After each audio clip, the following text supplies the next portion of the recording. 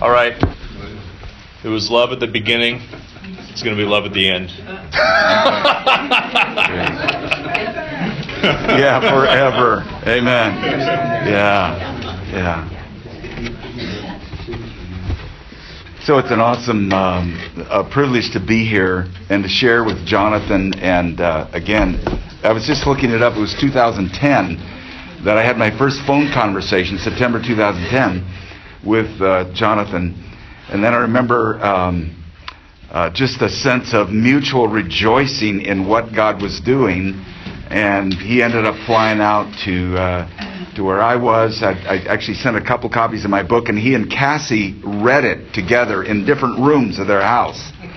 And he said I could hear her like breaking out in laughter and saying, "What page are you on?" You know, and going like, "Jonathan, you could have written this book." Anyway, it was great. So we've had a connection, and then I just got a text. The reason I want to get that picture is when I came out here and did some speaking tours with Jonathan, one of my friends came with me who is from the Jesus movement. He used to live with us in the late 60s in a large Jesus house that we had. We had 35 people living with us. And so this guy came out with me. He said, "I want to travel with you. I want to be with you." And when I saw Cassie the other day, it was so good to see her. But she said, "I remember your friend because he and his wife gave me a Vitamix, and we use it every day." So anyway, the Vitamix is our little thing, and that's Scott and Andy and McCarroll. So I wanted to send him a picture because he said to tell Gabe hi from him, because Gabe unfortunately does not remember it, but they had toys and blocks scattered all over the living room, and it was a mess. It was a wonderful family, just so much life and vitality.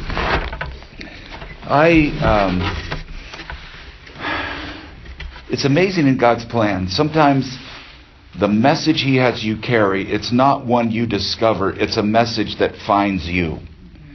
And that's what happened to me, May 1st, 2002. 6 months into recovering a burnout breakdown. When I sat down at my kitchen table, it was the first day I've been able in 6 months to study my Bible. I hadn't been able to read books or watch TV. And that day, I knew my life would never be the same when I got up from the table, because I had seen Jesus' commandment. And sometimes it's easy because we believe that this word is inspired from cover to cover. We believe in this whole God-breathed. We believe that. But we also have to embrace, and this is kind of a wake-up for me, we have to realize that while all truth is equally true, not all truth is equally important in a given moment. And when Jesus, the Son of God, was revealed, it was a high point in the revelation that was going to pull all the pieces together in Him, in one, in the one in whom all authority in heaven and earth was going to be invested. And when that one who was given all authority said, "I give you a new commandment," that commandment has to be linked with the new covenant that was given that night. New covenant and new commandment, I believe, should have inextricably been together for the whole life of the church. It seems to me that if that had happened, the world would look different today. Christianity would have a different face. But we are in a revolutionary season. One of the definitions of revolution is this: coming full circle back to the point of origin. And I believe God, in this revolution, particularly the love revolution element, He's taking His church full circle and bringing us back again to the point of origin and saying, "Listen to what I commanded you." It's my commandment. It's the new commandment. It goes with my new covenant. And I want you to live this reality out. The reality of what heaven is like. Jesus said, "You loved me, Father, before the creation of the world." Isn't that incredible? It gives us such a picture of what heaven is like. It's a place where there is perfect light and perfect love. There's no mixture of any of the things that taint and darken and bring obscurity to the grace and truth of who He is. So, foundationally, just to be able to share Jesus' commandment, it's been a huge privilege. It's the calling on my life in this season. It's the primary message I'm to carry at this time. So I want to encourage you, don't forget John 13:34, that incredible moment that Jesus, in His going forward message, said to His disciples, I have a new command for you. Love one another. As I have loved you, so you must love one another.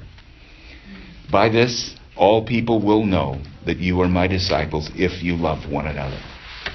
Now, there are two major discourses that we have recorded from Jesus. One of them was recorded by Matthew. We call it the Sermon on the Mount. It's Matthew 5, 6, 7. An incredibly important discourse. And it stands alone as just one of the huge points in the Gospels. There was another major discourse, and that was at the very end of His ministry. That was recorded by the other Gospel writer who was present for all of this discipleship journey, and that was by John. And that discourse is found in John 13, 14, 15, 16, and the prayer in 17. So I think both of these discourses have huge weight for us. Part of the ministry that I have is urging pastors and ministry leaders to not neglect Jesus, the going forward message that Jesus gave on the final evening with His disciples, because it introduces so many important themes for the season we are in. And I'm just asking leaders, please take time on a yearly basis to go over that going forward message so we do not lose anchor for the things that Jesus gave us to do in His final message before He went to the cross. And I want to focus on that. Early in my journey, I would not have seen this clearly. I would not have seen it standing out in this way. But 49 years ago, I was gripped by John chapter 15. And I want you to turn there with me and just look at this. It was the first 8 verses of John 15. And I saw this passage and I went, as I read it, we're in a Jesus house. It's Jesus movement. I'm leading a house. We have 30-some people living with us. We're doing outreaches around. I read it, and it's the words of Jesus in the middle of this going forward message, that final evening. And He's saying, I'm the true vine. My Father's the gardener. Cuts off every branch in me that bears no fruit, and every branch that bears fruit He prunes, and so that it'll be even more fruitful. You're already clean because of the word I've spoken to you. Remain in me, and I will remain in you. No branch can bear fruit of itself. It must remain in the vine. Neither can you bear fruit unless you remain in me. I'm the vine, you're the branches. If a man remains in me, I in him, he will bear much fruit. Apart from me, you can do nothing. If anyone does not remain in me, he's like a branch that's thrown away, withers, plucked up, burned, thrown into a fire. But if you remain in me and my words remain in you, ask whatever you wish, and it'll be given you. This is to my Father's glory, that you bear much fruit, showing yourself to be my disciples. Okay, and that's where I stopped. And I said, Lord, I absolutely want this place of remaining or abiding.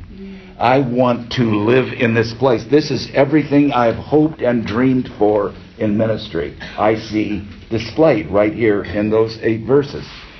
And I remember for maybe a period of 6 months, nearly every day, I would pray through those first 8 verses. An unusual thing happened to me this year earlier. I'm preaching through a series on Jesus' commandment at a congregation, succeeding weeks, I think 3 or 4 weeks. And they've asked me morning and evening to come and teach through the series, and I was just preparing to go to India at that time, and I just thought it's going to be good for me just to go through the material and just to be able to share it and get kind of connected with people in the commandment. And so it was a good time. But what surprised me was all of a sudden a light went on inside of me. And it said, 49 years ago, you stopped at verse 8.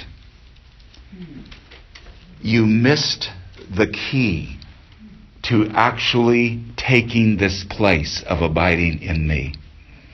Because that starts in verse 9. Well, in the meantime, that had developed as a whole nother message to me.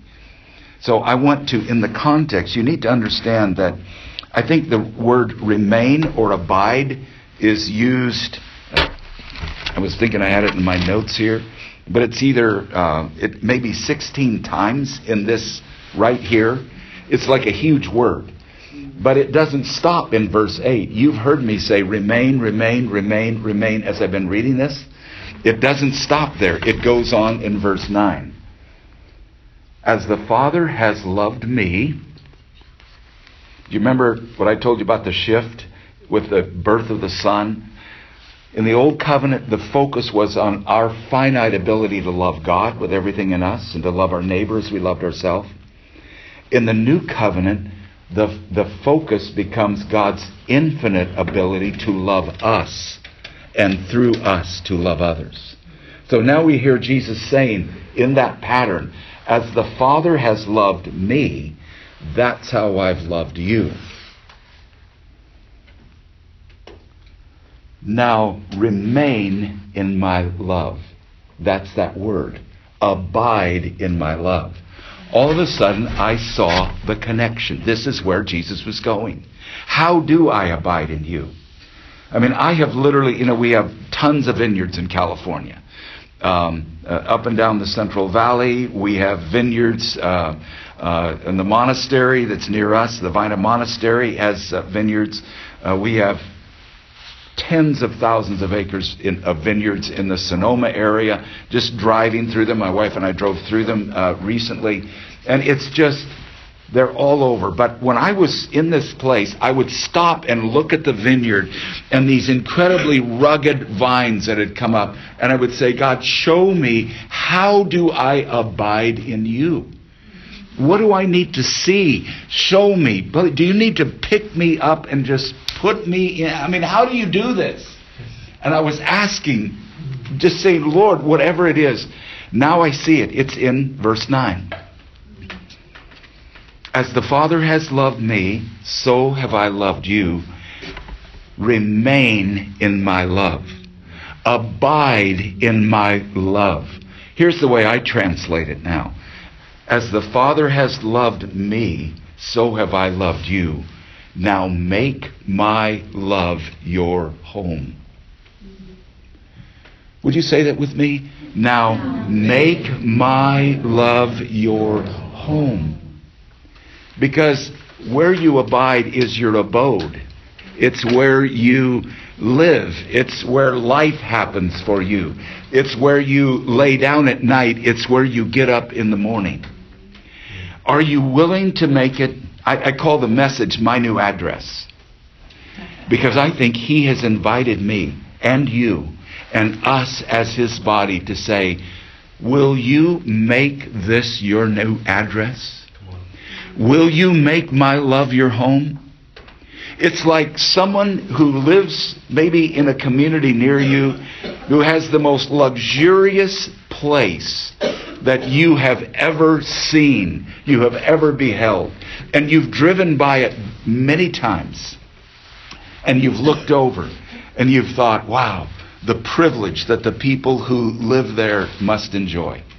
And as you drive by, you contemplate that, you maybe see someone, you might even talk to someone who's actually been inside of it, or someone who was invited there for an evening or whatever.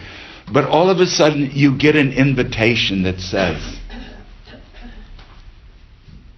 you were invited to move in, to make this place where you live. I mean, I just look at this now and I see it as the most incredible invitation given to the body of Christ. Would you like a change of address? Would you like to make His love your home? Would you like it to be the place you lay down every night? And the place you wake up every morning? The place out of which you do all of your living?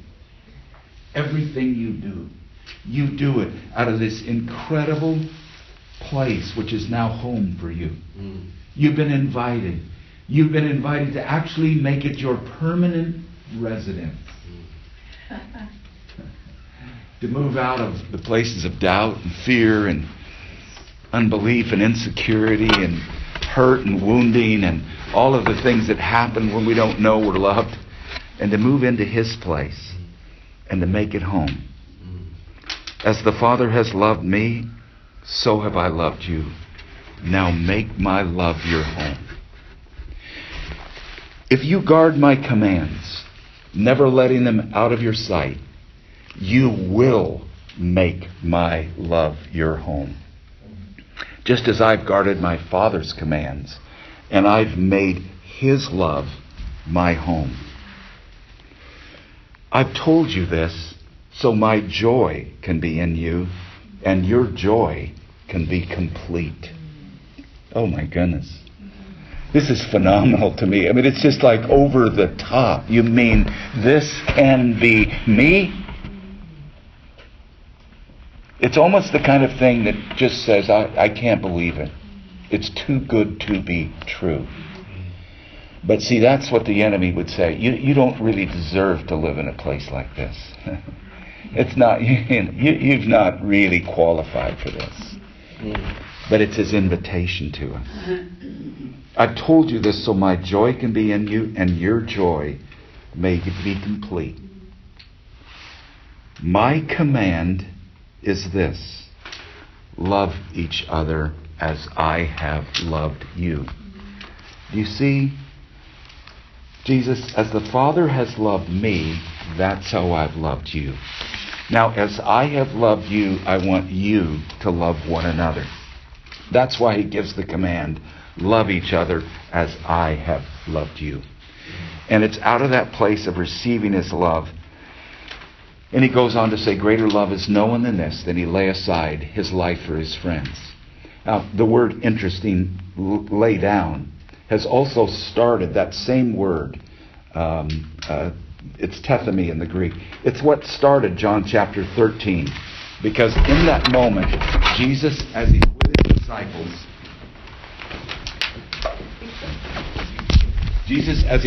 disciples,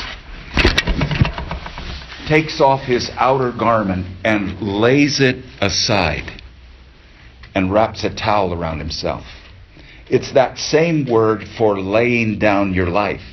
It's the same word that we see again here. And so that word tethemi can actually be translated lay down, lay up, or lay aside. And so the interesting thing is Jesus laid aside His outer garment. And I'm sure He took it up later after He had taken the towel off and He put it back on again. And the interesting thing is Jesus, when He went to the cross, laid aside His life. Through the resurrection, He would take it up again. But His death, you have to realize, He had long before in the heavenlies determined to lay aside His life and say, I'm going to come. Yes, Father, I will come. I will not count my equality something to be grasped. I will lay it aside, and I will come and be born, become a man, be born, suffer death, even death on the cross. But I think for us, one of the reasons I like to contemplate the word tethemi as lay up, lay down, or lay aside, and part of the time I translate it in this place, lay aside your life. The greater love is no one than this, that He lay aside His life for His friends. Partly because when we say lay down your life, we think it just means dying for someone. It says in 1 John, Jesus laid down his life for us. We ought to lay down our lives for one another. And we think he died for me. Someday, maybe I will die for one of my friends.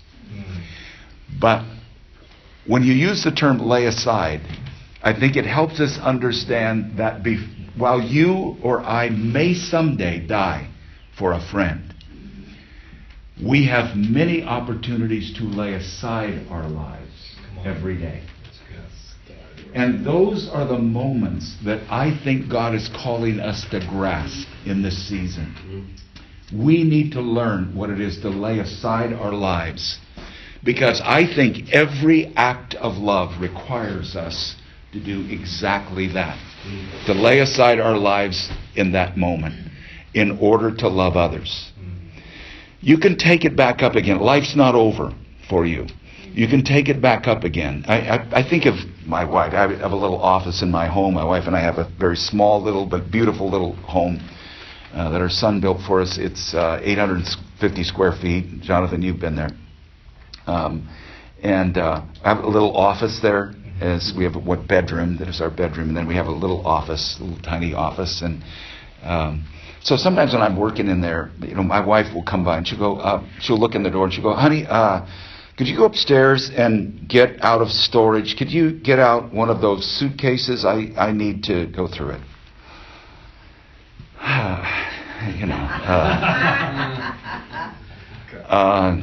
Baby, You have no idea what you're talking about. No, I don't. No, I've just pulled this out of the air. It's just kind of like, babe, I'm actually, I'm in the middle of something right now.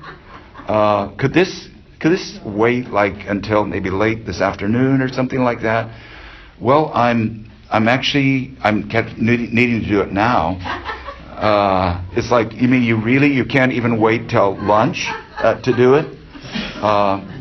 Well, that would be 2 hours from now. I don't know what I'm going to do in the meantime. And then you go,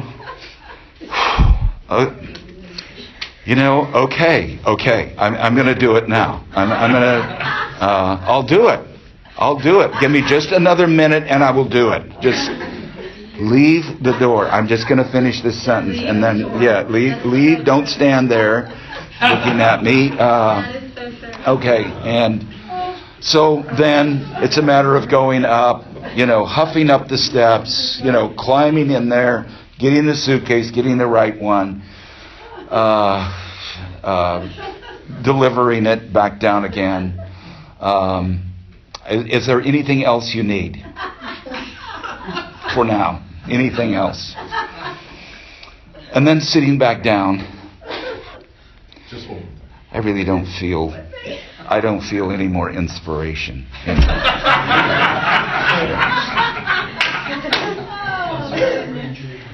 Why does she do this to me?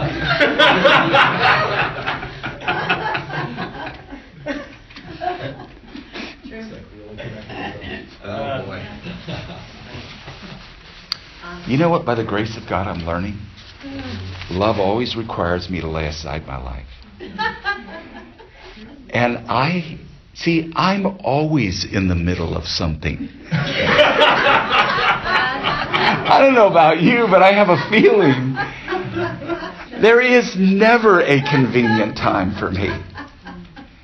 And so what I've learned is now, the rest of the morning, essentially, I've got to go take a walk or a bicycle ride or go down to Starbucks and see if I can retrieve, etc. But we know what I'm learning. It's like when she comes to the door and says, honey, could you go up and get that suitcase? I'm just doing some stuff. I need to get that red suitcase up in storage. I know it's somewhere. It's not too far back in there, but you'll find it. You know what? The easiest thing to do is go, yes, honey, I can do it now. Let's go do it. Come on, here we go. Because I love her. But I have to lay aside my life to do it. Climb up the stairs, you go in there, you find it. It takes 3 minutes. My wife is happy. She feels loved. I'm able to come back 3 minutes later, put on my outer clothing again, and do what I was doing before. And I haven't lost anything. It happens so quickly, so naturally. And she feels loved and I feel loved. And I'm able to keep going with what I do. I just saw that we have 1,000 opportunities in a day to lay aside our life for a moment to love someone. And learning to do it, to lay it aside. And then, as Jesus said, the Father has given me a commandment. He said, I can lay aside my life and I can take it back up again. Yeah, I can. And that's a key for us, is learning to what we'll dialogue a little bit about this. And it just unfolds in my thinking.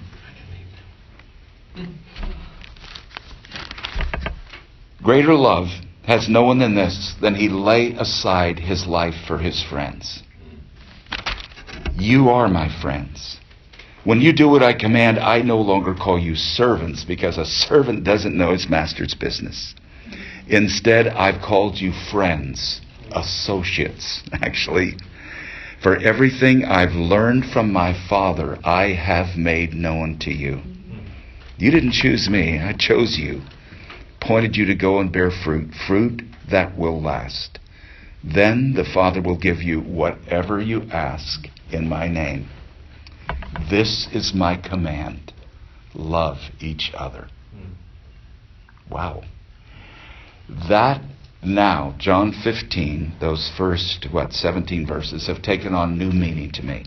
It was the message, what I just shared with you, is a message that has taken 47 years, I think, for me to develop. Well, maybe it's either 47 or 49. I have to do the math again. It might be 48.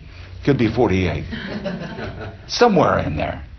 But it's taken all those years. It's amazing how the Lord didn't disclose that at first, but now I'm seeing it. So, how many of you see new possibilities? A change of address. Maybe the most significant invitation I've ever gotten in my life. Will you make my love your home? Yeah. I'm moving. Here we go. Let's just say it. Say it with me. Father. Say it, Father. Thank you for your Son Jesus. For the Holy Spirit that you have poured out. For a profound invitation to make your love my home, my abode, my new address. Lord, I want to move now. I'm moving in. Out of fear, out of doubt, out of rejection, out of poverty, into your grace, into your love, into your amazing provision. Thank you, Father.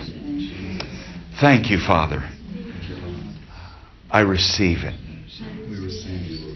Amen. Amen. Woo! Hallelujah.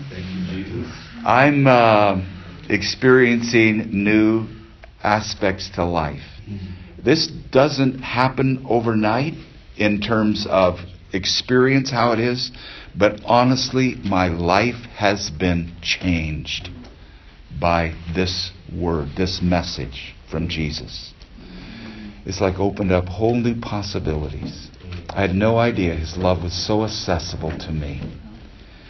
And what a gracious gift. Romans 5:5, God has poured his love into our hearts by the Holy Spirit, whom he has given. Receive it. Amen.